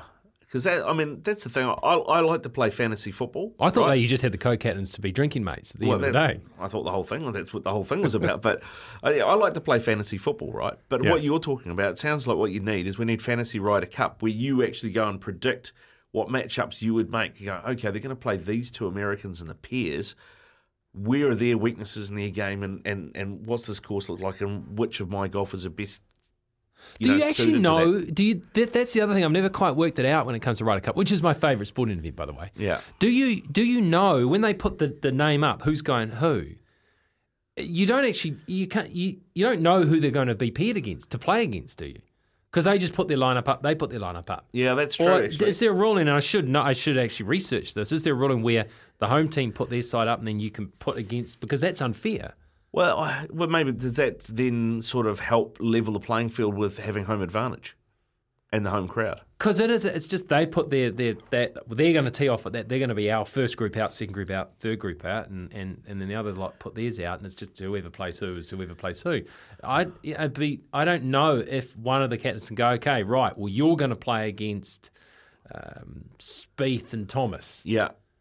Do they get that choice? I don't know if they do. If you know, let us know. 8833 or 0800 150 811. We're keen to find this out. Mark, who is our Ryder Cup expert, isn't fan. sure. I'm a Ryder Cup fan. Oh, fan. Yeah. Sorry. No, expert. Fanspert. But if you do know the answer to that question, 8833 or 0800 150 811. Be good to hear from you on that. Those are your sports news headlines. Kennards Hire. Can it change your life? No. Can they make your job easier? Ken Oath they can. Kennards.co.nz. A couple of texts through as well on 8833. Kane Williamson has got similarities to a certain captain in Sam Cane, do you think? They're both Tauranga Boys College, aren't they? Be about where there's similarities in, isn't it? Well, they both got a similar way of talking, I think. Got a similar sort of, what's the word, the way they present themselves. Both feared head. Yeah, feared head, yeah. But both slightly understated in the way that they conduct themselves, the way they talk. One of them is an undisputed great of the game. Yeah. It's the other one, hell of a player. Yeah. Could you throw them into the undisputed great of the game category just yet? No, don't think With so. all due respect? No, and not a knock, but when you're competing against people like Jones and McCaw and Cronfeld, it's kind of tough. Yeah. But I like it. I like it, Graham. Nice thought. And Paddy's texted through as well. Hey, lads, you could argue that Kane's numbers don't tell the full story. Hasn't he been out in the 90s something like 14 times? If you add them to his century count, all of a sudden he's an even greater player. The thing with Kane is he's been out in the 90s so many times, putting the team first. He's a selfless goat that the likes of Coley and Steve Smith could only dream of. Yeah, he doesn't play the game for himself. But I guess then you've got to look at, okay, how many times has he been out in the 90s, and is it staggeringly more than the amount of times some of the other greats with all the centuries have been out in the 90s? And I would argue that a lot of the other players would have scored a lot of 90s as well. Yeah. Yeah, I think so. I mean, the more times you get close to 100, the more times, statistically you're going to get out in the 90s quite a lot if you're there or thereabouts. So I got an equal amount of 90s as I did 100s. Well, there you go. My 90 ratio's high. Yeah. I always remember the chat around Stephen Fleming. He'd always get to 50 but struggle to convert. 60s was his issue. Yeah, he was 60s. And then it became a thing. Did it become a thing in his head, do you think? I think it did. Yeah. I think he was aware of it. It was a criticism labelled at him. But he featured in many really good partnerships, even if he wasn't the one getting the big total. Then he did have a few golden years where he did go on and get some really big totals. But he was always contributing. I'd rather take. Okay, he didn't get 100, but I'll take 67. Yeah, any old day. Take 67 if you're getting that every week. Yeah, and he was very consistent. Yeah. That's the thing with Flem. He was very consistent player. Keep your text rolling through. 8833. It's 17 away from 8 here on SENZ. It's 11 away from 8 on Izzy and Kempy for breakfast. It is tradies hour with Night and Day. You warm yourself up with a hell of a coffee from just $4.50. We did ask some clarification about Ryder Cup and how those teams work. Pete and Ashburton to the rescue. So here you go, Rig. Ryder Cup, first team picks the first combo out, and then the second team puts a pair up against them. Then the second team puts their pairing up, and then the first team can put a pair up against them, and so forth. So you get to sort of proactively counter 50% of the time. Yes. That seems like a really good system. It's quite strategic, isn't it? Yeah, thanks for that, Pete. Yeah, appreciate it, Pete. So keep your text rolling through. 8833 is the number. We talked about Richie McCaw earlier, and about he's now doing these, like he did the 5 passes thing in the Southern Alps, where you're basically riding a mountain bike. I think you go up and level 5,000 metres over the race, right? So it's a lot of uphill, not too much downhill. You got a few grazes and that, and then they reckon a broken rib, and then the next day jumped on a plane, flew to Aussie and played in the pro-am with Cam Smith. Had a text through from Eastie saying, boys, how good is the sporting gene pool for Richie and Gemma's 3 girls? I'm looking forward to seeing where those 3 land up in the sporting landscape. Yeah, a lot of pressure, eh? And you could, I don't know what their attitude is, but the minute one of those kids shows a little bit of talent, the pressure that goes on that child because of who the parents are, it's tough. Yeah, it would be tough. It would be tough. And I think that, to an extent you'd have this with your boys, right? If they start playing cricket, then there's going to be that expectation. But if they went into another sport, so if they play football or if they, play rugby league or whatever, maybe it's not so much there. Well, my kids are reasonably good athletes. I don't know where they get that from. good genes on their mum's side? Come from me, but my lad, so I got one of each. One of Twins, each. Twins, but one of each. Yeah. When my lad rolled up, bowled off the wrong foot. The ball came out sort of over the top of his neck and sort of bowled like a left-handed googly, not trying to. I thought, right, he's either going to be brilliant or awful. Unreadable. It's like, that, just without even seeing it, I just think the old frog in a blender. What was the name? Paul Adams? Yeah, very much so. He learned to bat all right, but he's not really a cricketer. He's not totally into it. He played with his rugby mates for a bit, but it's not his thing. And that was almost like a, phew. Had he showed some ability, well, I would have given him every opportunity and helped him. But no, he's into his rugby and his running. And you're right. It's like the fact that I was a good cricketer means diddly squat at that point. Yeah. So there's no expectation on his shoulders. Although the running, how many of your races has he watched? I get very nervous. Yeah. And my daughter's a little bit different. She does the slightly longer ones. She's quite good at that. And I get so nervous sitting in the stands because they're not bad. They're up there nationally, which is fun. He hasn't tried to replicate the suit to allow him to go faster? He's too cool for that. Too cool for the old man's suit. Quality. Keep your text rolling through. He's got dignity. 8833. You don't need that. You can sell that off easily. Put the money in the bank. It's way better off there. We're 8 away from 8 here on Izzy and Kippy for breakfast. We're 3 minutes away from 8 o'clock. We are 44 runs behind Bangladesh after day 2. As Dan has texted through, 44 behind, no problem. We have Tim at the crease. I don't know how far in your cheek your tongue is, Dan, but I would imagine it's quite far. Well, he might whack a few. He might do. Now, Kane Williamson, though, as we said, he did score 104. This is what he had to say about his innings. Yeah, tough day. I thought, the batters went out, really tried to apply themselves and put together some good partnerships, and a couple of wickets left, so it'd be nice to get a few more, and then we'll have our chance to bowl. So, the surface is, showing some signs of deteriorating quite a lot. So, it looks like it'll be a bit of a scrap in the next few days. Yeah, the surface, it's changed somewhat, and we were expecting that. So, it's important for us to keep, adjusting to the conditions, bat and ball. So, like I say, there's a job to do in the morning, and then we get the ball in our hands. There you go. That was Kane Williamson talking about day 2. It's not good to hear when he's talking about the conditions deteriorating, because remember, we got to bat last. Yeah, that's true. And a deficit of 40, even a deficit of 20 could be quite a lot if that wicket gets difficult to bat on. Yeah. And you have a lot more faith in Tim Southee with a bat than I do. Well, when you can say, Tim, just go out there and whack it, and they are probably the pitch shouldn't frighten him with the quicks. He's all right there, and the spinners. He's not a bad whacker of spin bowling. So we could easily whack another 20. Carl Jameson can bat a bit. Ajaz Patel can hold the bat. So there's no reason why we can't get close, get some parity. But the fact that we have to bat last is a major issue already. I feel if that pitch is going to deteriorate. So you almost want them to bat longer, don't you? So that the Bangladeshis have to deal with some more of that. I don't think they'll be able to bat that long. Yeah, right. Okay. Run up and down the wicket, maybe. Get his big hoops. Go on. Yeah. Dig them in. And the next hour, we're going to talk more cricket. We have George Worker out of the Auckland Aces and Ben Sawyer from the White Ferns as well, plus Paul Mawadi from the TAB. Here is Araha with the latest in news, thanks to Kubota. Kubota's in-stock catalogue is out now.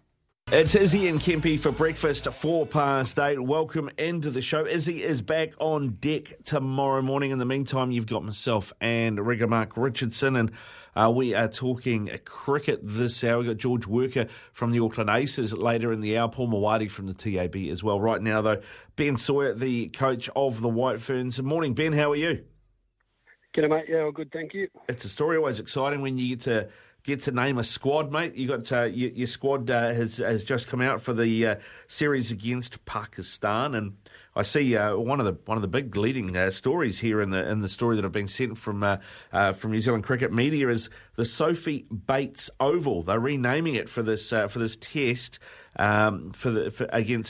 game against Pakistan, mate. When are we going to get the Ben Sawyer Oval? When's that going to happen, do you think? Look, I don't think that'll be anytime soon, mate. But, look, it's a great achievement, for Suze to achieve her 300 games. She actually did it, obviously, while we were in South Africa, but we wanted to, to make a special mention of that. And, play that many number of games for your country is a pretty amazing achievement. So, yeah, it should be a pretty special day for that second T20. I'm looking through the list of players, and there is a ton of experience here, isn't there? Yeah, look, we're really blessed with that in terms of Sophie and Susie and Mealy's getting up in games now, and obviously Maddie as well, and so that part of it, and then the bit that's exciting as well is there's a number of girls that have only played a handful of games, or even if they played a few, they've only bowled a handful of overs or faced a handful of balls. So that's the exciting part about the squad is that. We have got some absolute world-class players in terms of just their experience as well, and then, add to the likes of Georgia Plimmer and girls like that. So, it's a nice place to be in at the moment, I think. Yeah, that was what I was going to ask you off the back of the experience. Have you got enough young players coming through to take this side forward? Yeah, look, I think, we've got, girls like Georgia, Izzy Gaze, Fran Jonas, Eden Carson, Molly Penfold. I'm pretty sure they're all under 21 or 22 or something like that. So, even just in our playing squad, there's a number of those girls. But then, even someone like Hannah Rowe, who's, 26 odd, but, has only sort of played a handful of games, not a whole heap, and had huge experience. So, even players like that, I think, there's untapped potential in some of them as well. So, look, we got a number of young players. I'm really comfortable with that. I think we can bring the group forward. What I've seen, looking at the T20 here, what I've seen in the Super Smash is spin bowlers doing really, really well in the women's game. Looking through the squad here, you got a lot of quicks. Well, we do, but, one of our T20 plans, and I think a number of our T20s, we've actually played three spinners in pretty much all of those games for quite a while now. So, look, we do have a number of quicks. I guess the bit where we're blessed with that is that a number of them are all-rounders. So you've got Sophie up top, Hannah Rowe, who bats in the middle for us as well. So, I think it's more the fact that, it's one actually really strength of the side that, even someone like Mealy and Sophie to have those girls in your top four and they also bowl is a real blessing. So, with Sophie and Mealy up top means we can pick an extra quick and an extra spinner and sort of have three of each. So I think it's a really good balance and we're really lucky with that. Throw Susie into the mix on subcontinent wickets. We've played four spinners at stages. So, look, it actually is a strength of ours and it's something we've done in T20 quite a lot. So, I'd be pretty certain we'll roll out three spinners even in New Zealand at times in T20 cricket. How much are you expecting? I mean, the way you said that suggests you don't expect them to actually necessarily turn the ball a lot on our wicket. So is it very much that Daniel Vittori, it's about the flight, it's about the length? Yeah, look, with our spin bowling coach, we've done quite a bit of work on that. And, someone like using Fran Jonas as an example, I think the numbers are that she goes for like 4.5 in the power play and 5 through the middle. So, obviously we need to teach these girls to be able to slow it up at times to take wickets and to, especially in the subcontinent and places like that. But here in New Zealand, it's a little bit flatter and I guess the way we're trying to take wickets, which is the objective all the time with us, but it's probably a little bit more through pressure in New Zealand conditions than it is through dot ball pressure than it is through maybe spinning the ball past the bat because, I don't know if we're going to get that assistance here. So it's actually about teaching the girls to be able to do both. And that's really exciting because someone like Fran and Eden at 19 and 20, we need to be able to teach them that, but I think they can learn that. And especially when we go overseas, just to be able to slow it up a little bit, I think is really important. Shouldn't be short of runs, though. Boys, there's some power there, some power hitting, headlined by Sophie Devine, who's in red hot form. Yeah, she's been going great in the WBBL, and it's been nice to see her bat in the middle and also open the batting. So, I know there's, we've used her through the middle and just to have that power at the back end of innings, and I think it showed in the WBBL. I think they've, from memory, I think they won 4 out of 6 games with her batting in that position. So it's pretty, special to be able to, if you can get off to a good start to then have Sophie walk in. And I guess that's the way we're trying to play, is to be really confident up front, get us off to a good start, and then also have Sophie walk in. And that's the way we're looking to play at the moment. What about the amount of cricket that the women are playing now? It's one thing. It really is a feature. It's more televised games, a higher degree of professionalism. In terms of looking after these players and allowing them to be able to perform at their best day in, day out, that's probably a new challenge. Yeah, look, and it's one that we've had for a little while. And, someone like Sophie Devine, for instance, has gone 100 in June or July, straight to CPL, straight to South Africa, hops off the plane, goes straight from South Africa to Perth, straight to here in the next day or so. So, it is a challenge and keeping them up and making sure that they're ready to go in important events, but also the fact that, every time you play for New Zealand, it's important. So, it is a bit of a balance to get them right. And I guess with T20s, there is a chance to try different combinations because, it's not really for points. Obviously, you want to win each game and you want to put a really strong team out there, whereas the ODIs is for championship points to qualify for World Cup. So there is an opportunity sometimes in T20 to use that format of the game to look at combinations, and also the fact that, we've got a T20 World Cup, that's our next, pinnacle event. So we want to figure out our best 11 and also our best squad. So, we will often try to use T20s that way, but, at the top of mind always is trying to win matches and put a balanced team out there, but within that, maybe muck around with a few combinations from time to time. And I love the fact if you're looking to find your best 11, you've got someone that maybe New Zealand cricket have been shying away from, was looking past, but she's forced her way back into the side, Leah Tahuhu. Yeah, look, I think it was publicised that she obviously got let go there from contracts, and look, when I came on board, I've seen Leah for a number of years, I guess, as an opposition coach, and saw her value. And look, we actually just spent a little bit of time doing a bit of a deep dive into our bowling, and since the Commonwealth Games when I came on board, and look, even just in the power play, I think Leah's bowled something like 22 overs, and we've taken 22 wickets, in the power play, and she's taken 15 of them. So from a quicks perspective, so she is crucial for us up front, and see the work that she's putting in, and she wants to go on and to be available for, definitely the next World Cup and maybe even the one after that. And she's doing everything right to do that. But more importantly, she's just performing really well at the moment, and she's demanding a spot. So, I'm really happy that, she's come through all that, and, she's going so well. Another player, I guess, that may be in a similar spot to where Leah was is Lee Kasparik. I know she's leading this New Zealand 11 team that played the warm-up game for Pakistan. She's got really good numbers domestically with the bat and with the ball. How far away is she, and what sort of conversations you've had with her about what you want to see?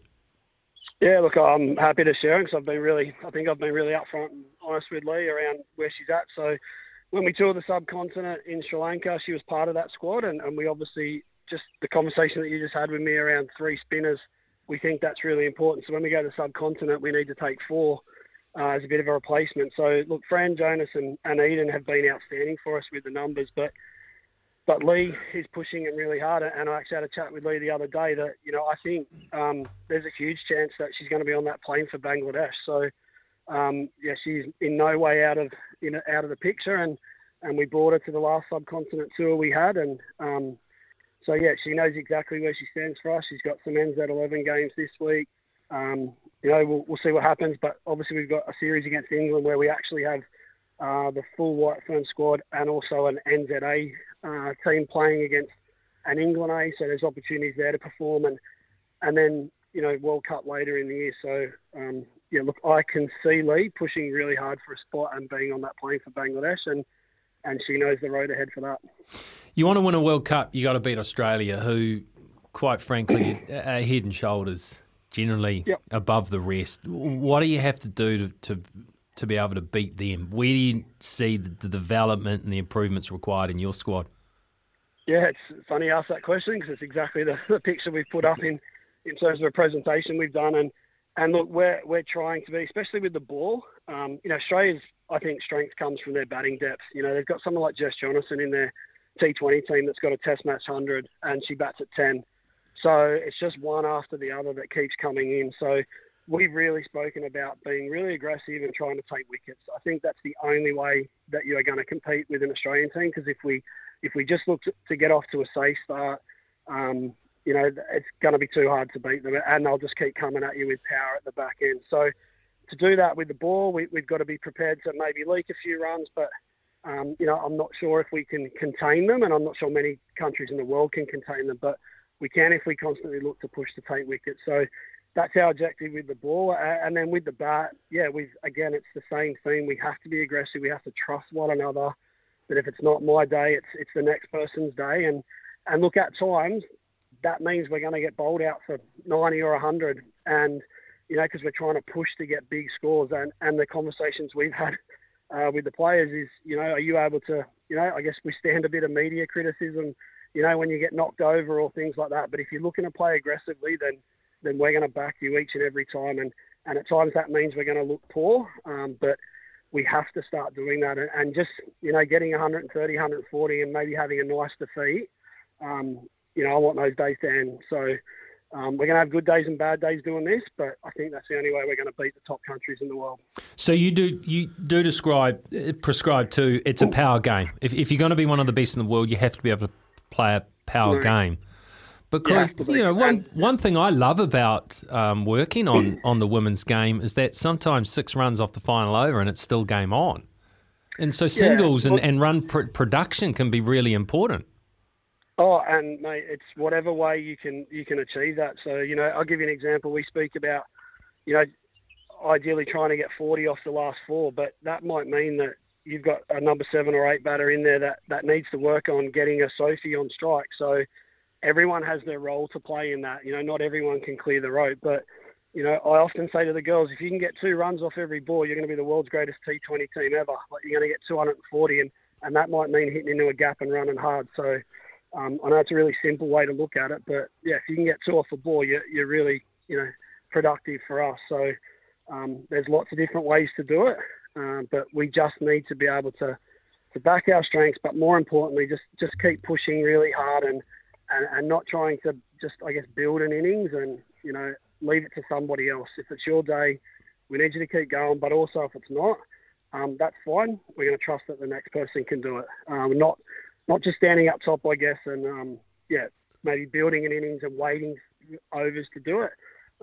We need to get in there straight away because, again, Australia and England and these teams are posting scores of 200. So it's just becoming more common practice.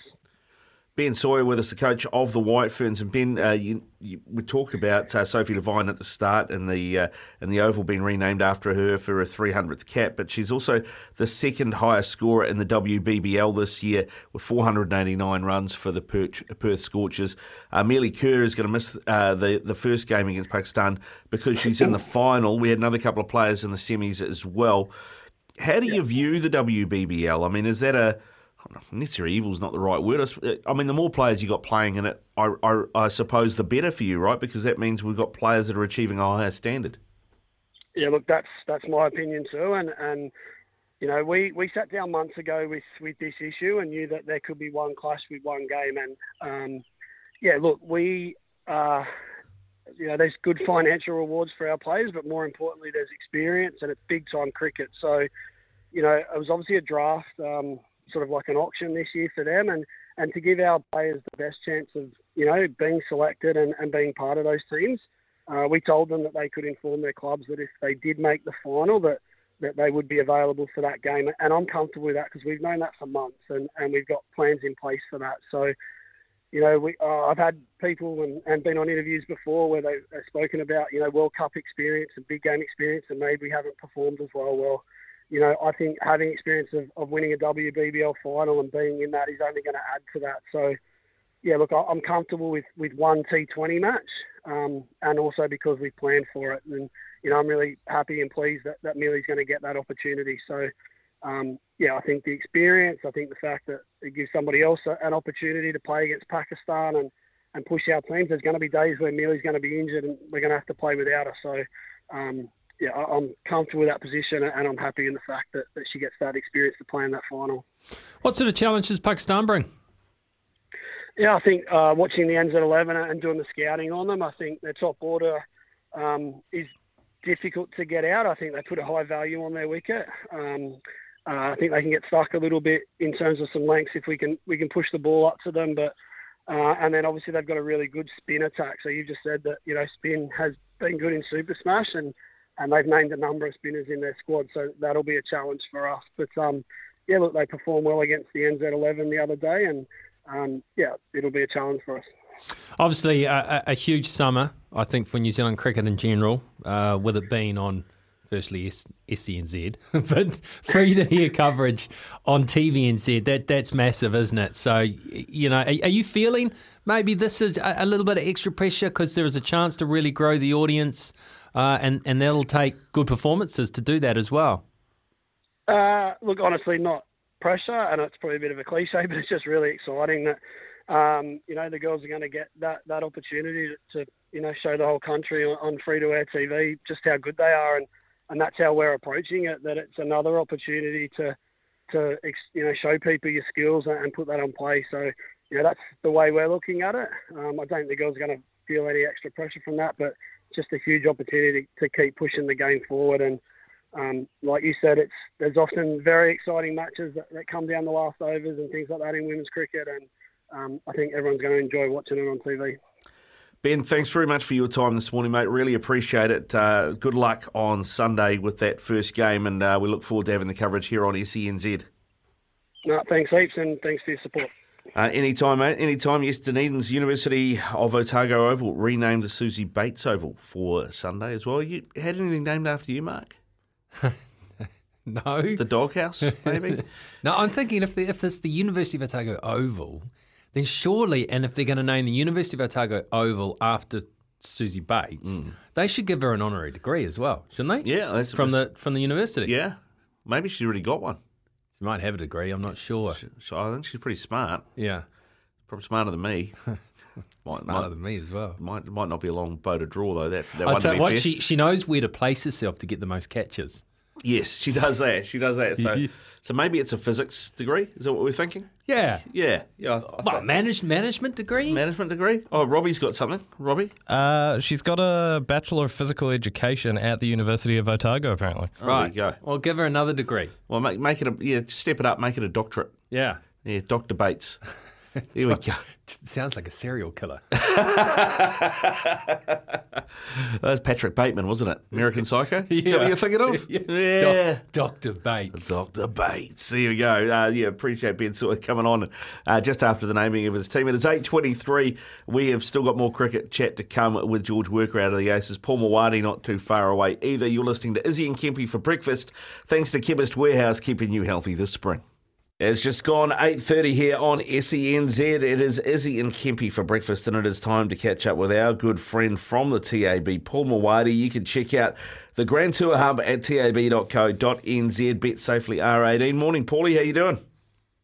Well, probably a lot better than you, Ricardo, after Galatasaray snuck one in the back of the net to make it 3-all. Of course, the boys put out a boosted market pre-match on Bruno Fernandes to score and Man U to win, and things were looking rosy at about the 70-minute mark. But since then, Galatasaray have scored it 3-all in that big UEFA Champions League match, and those punters who did back that boosted odds market are hoping that Man U can get one in injury time and come away with a victory, as I'm sure you're hoping will happen as well, Ricardo. Well, Bruno Fernandes has just hit the crossbar, Mark, so anything could happen. Well, I say hats off to TAB because you guys had these guys pretty even on the odds, didn't you? That's how it's panning out.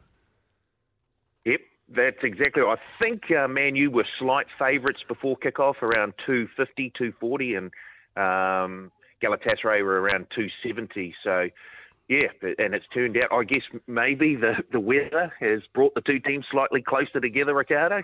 Yeah, they had a lot of rain there, mate, Paulie. I did say to Mark, I actually managed to win some money off a tip at Kempy's yesterday, which doesn't happen every day, as you know. And I thought I might reinvest that, and I thought about putting it on United to win at $2.50, and I went, no, if I back us to win, we won't, so I'll stay off it. And I thought my logic was sound when we were 3-1 up, but it hasn't turned out that way. Such is the fickle nature of professional sports. And talking of teams that are evenly balanced, the first test match between Bangladesh and the Black Caps, well, the bookies, they can't separate them at the moment. Bangladesh $1.92, Black Caps $1.92. The draw is now out to $17.50. Of course, we head into day 3 later on this afternoon here, with the Kiwis still a couple of wickets in hand in their first innings. And the boys have put out a market here, New Zealand to have a first innings lead, boosted from 318 out to 375. I guess the question is, and hopefully Mark can help listeners out here, is can Kyle Jamieson and Tim Southey get the New Zealand innings through to a lead on the morning of the third day in the set? What will the pitch be playing like, Rigor? Well, it should be all right now. Kane Williamson was talking about it starting to deteriorate, which scares me from a New Zealand perspective because New Zealand has to bat last on it. So if you've got to bat last, you want a few runs in the bank. You want to get in front and lead on the first innings. So New Zealand, I feel, if I was setting the odds, that New Zealand is quite a wee way behind in this game right now. So Bangladesh would be a wee bit of value then at $1.92. And I agree. You don't want to be batting last and with a significant deficit over on the subcontinent. So There have been a few nibbles on Bangladesh in that head-to-head market at $1.92, but the amount of action we took on the Black Caps prior to the game and on the first 2 days means that Bangladesh are a fairly good result for us at the moment, even though we're starting to take a wee bit of money their way. What about Otaki today, mate? There's some races going around there. You got much for us on that front? Anything you're looking at? You just want me to tip something out so you can put a line through it, Ricardo. I know exactly what you're doing here. I've had a look here. I can tell you there's a 2-year-old race, race 3 at Otaki today. The vet's on Riverbank 2-year-old. It's over the 1,100 metres. And I can tell you, the market is dominated by the 2 at the top of the page there. The Benner Wynyard gelding Full Force, $3.50 into $2.20. And the Tiaco Colt, number 2, Knowledge's Power, $5.50 into $3.60. So if the money's anything to go by, it looks like it will be somewhat of a match race between those 2 at the top there, Full Force and Knowledge's Power. Knowledge's Power sounds like something you'd back, Rigor, based on the name. Knowledge's power. Yeah. I don't have much power. As evidenced by the way my career's been going over the last year or so. So what's that suggesting? I don't have much knowledge either. Look, don't forget the starts later on this today, and it's played at the Australian Golf Club and the Lakes Golf Club, and it's the men and the women's Australian Open. And I think I'm fairly sure that when I say the brother and sister combination, both favourites to win the Australian Open, playing at the same time at the same courses, this will be the first time ever in world golf that this would have happened. Minjee Lee is the favourite to win the Australian Women's Open at $3.20, and her brother Min Woo Lee, who's coming off that Australian PGA win last weekend, is favourite to win the Australian Men's Open at $6.50. So that'll be very, very interesting to watch. Having a look at the Kiwis, the best of the Kiwis on the men's side, looks like Daniel Hillier at $51 to win the Aussie Open. He's the best of the Kiwis. And on the women's side, I'm just looking down here. Momoka Kabori, I can see she's at $51, but a lot of action on Minjee Lee at $3.20. Hannah Green, who's on the third line of betting at $8.50, has also seen some support. There's a defending champion, the South African Ashley Buhai at $16, and Jenny Shin at $17 also had a bit of support. But Minjee Lee very well backed to win the Australian Women's Open. Can you take the double? Can you go for the Lees? Yes, you sure can. In fact, I'll put it in a bet slip right now, and I'll tell you what it's paying. Where are we? That one should be history. It's golf.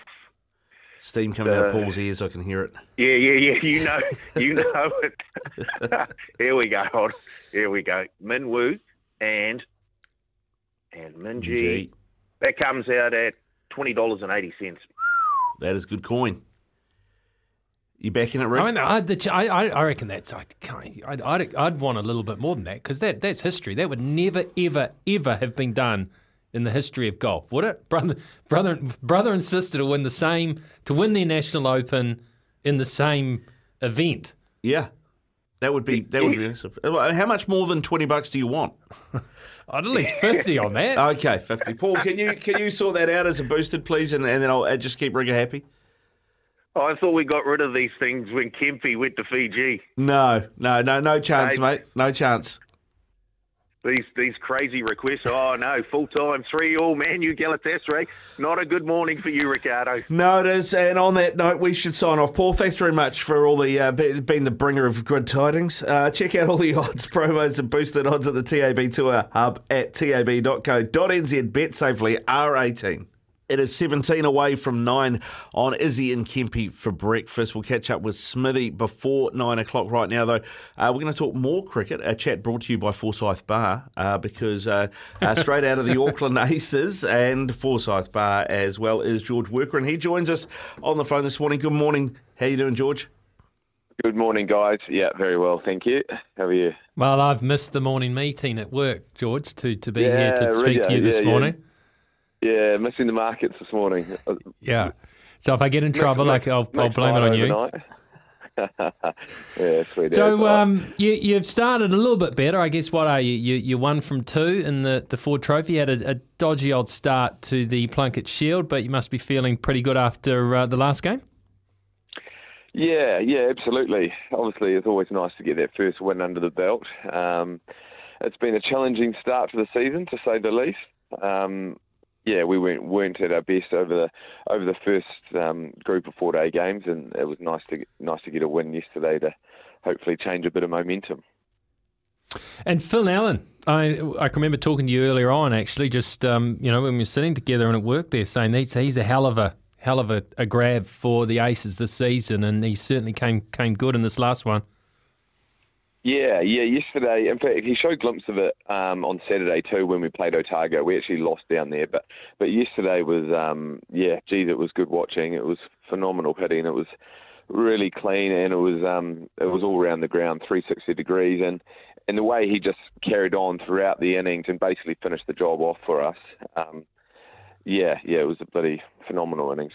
Great to watch.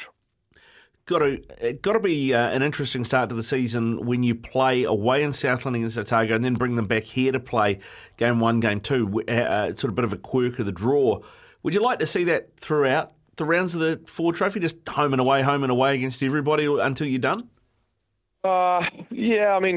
Pretty interesting scheduling, if I'm honest. We flew all the way down to Invercargill on Friday, played Saturday, flew all the way back on Sunday, and then obviously the Otago guys had to do the same. So, I don't know how costly that game was down in Invercargill just for one game. I don't know whether it would have been better to just play a double header down there this year, and then we maybe play a double header back up in Auckland next year to make it easier. But the home and away is great, but interesting scheduling going all the way down there for one game.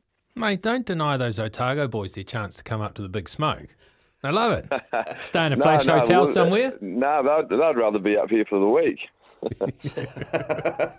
I'm looking at at recent Ford trophies, actually, and it goes, you win it, someone else wins it, you win it, someone else wins it, you win it, someone else wins it. So I guess you're due to win this year.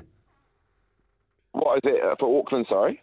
Yeah, the Aces. So it's you win every second year. So you go back to 2017, Aces win it, then Wellington win it, then the next year you guys win it again, then Canterbury win it, then you win it, and Central Stags won it last year. So going by that, it's yours. Give it to you now.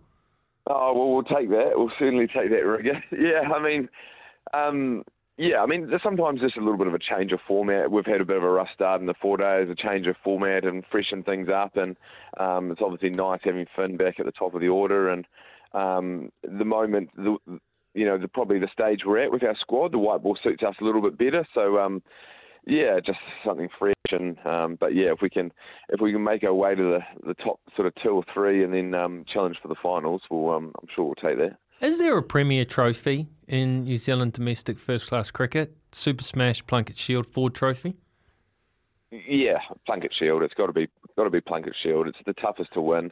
Probably involves the whole squad for the whole season. It's not just the 11 players. It's you're continuously having to use the wider squad members, and you obviously deal with more injuries throughout the season with the bowlers, and so it takes a bigger squad. Whereas I think that 2020 campaign especially can be dominated by 1 or 2 players. If someone leads the run charts and just smashes the comp, it goes a long way to the winning the competition, whereas someone can do that in the 4 days, but you still continuously have to take 20 wickets each game. So I think everyone still appreciates winning the 4-day title as the pinnacle. That's certainly where the hard work goes, and you enjoy having a beer probably more after a 4-day win than a 2020 win for sure.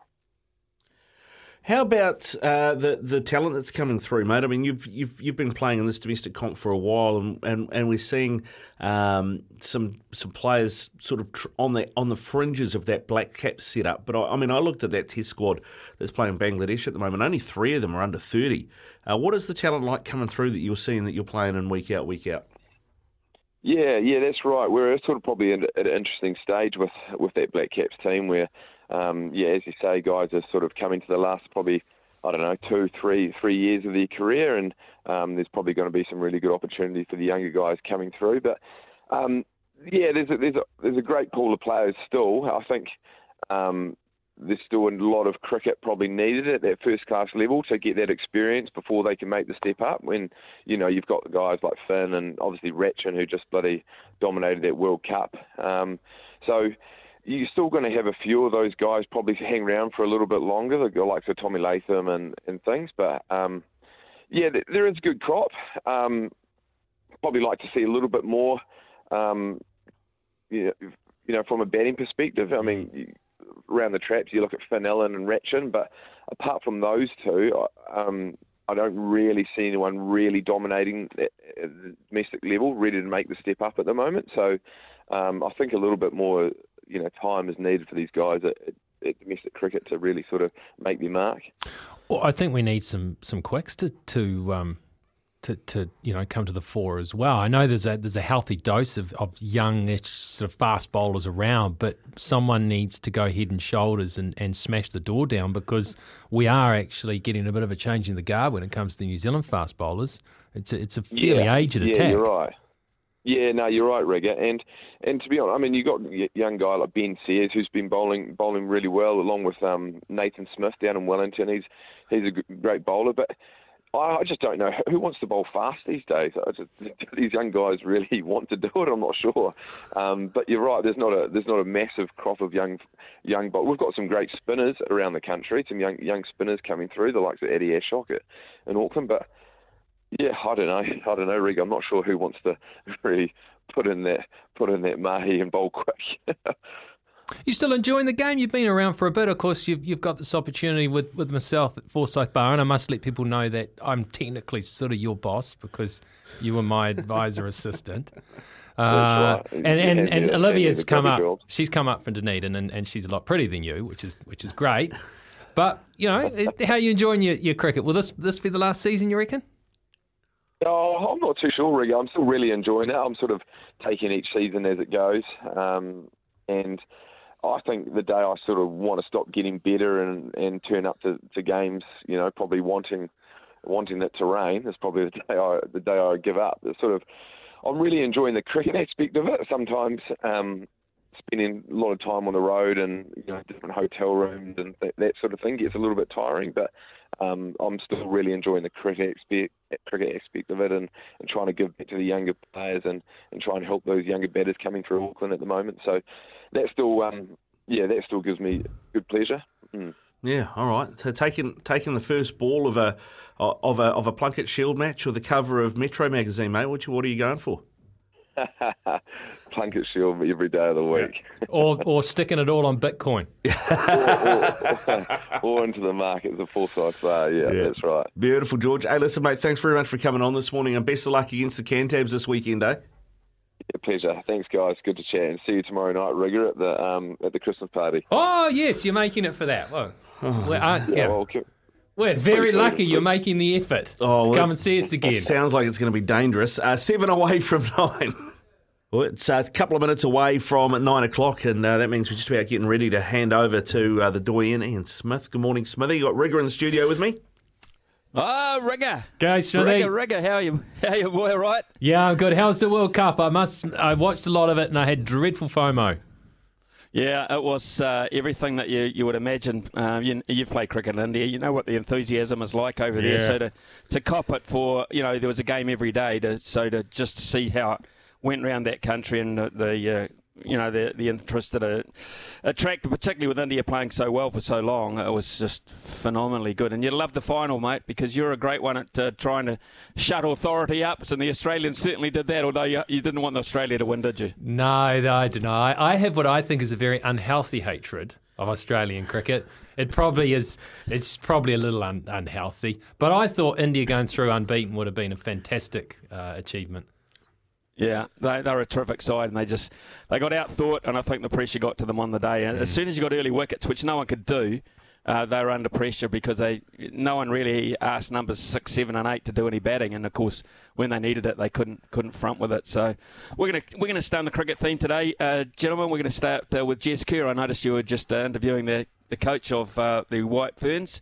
So very important series, and I like the opportunity. I don't mind that Amelie Kerr and Sophie Devine up there for the first game. I think it's time we found out just how good some of the others are. They dominate all the score sheets. Time to find out. So we'll talk to Jess.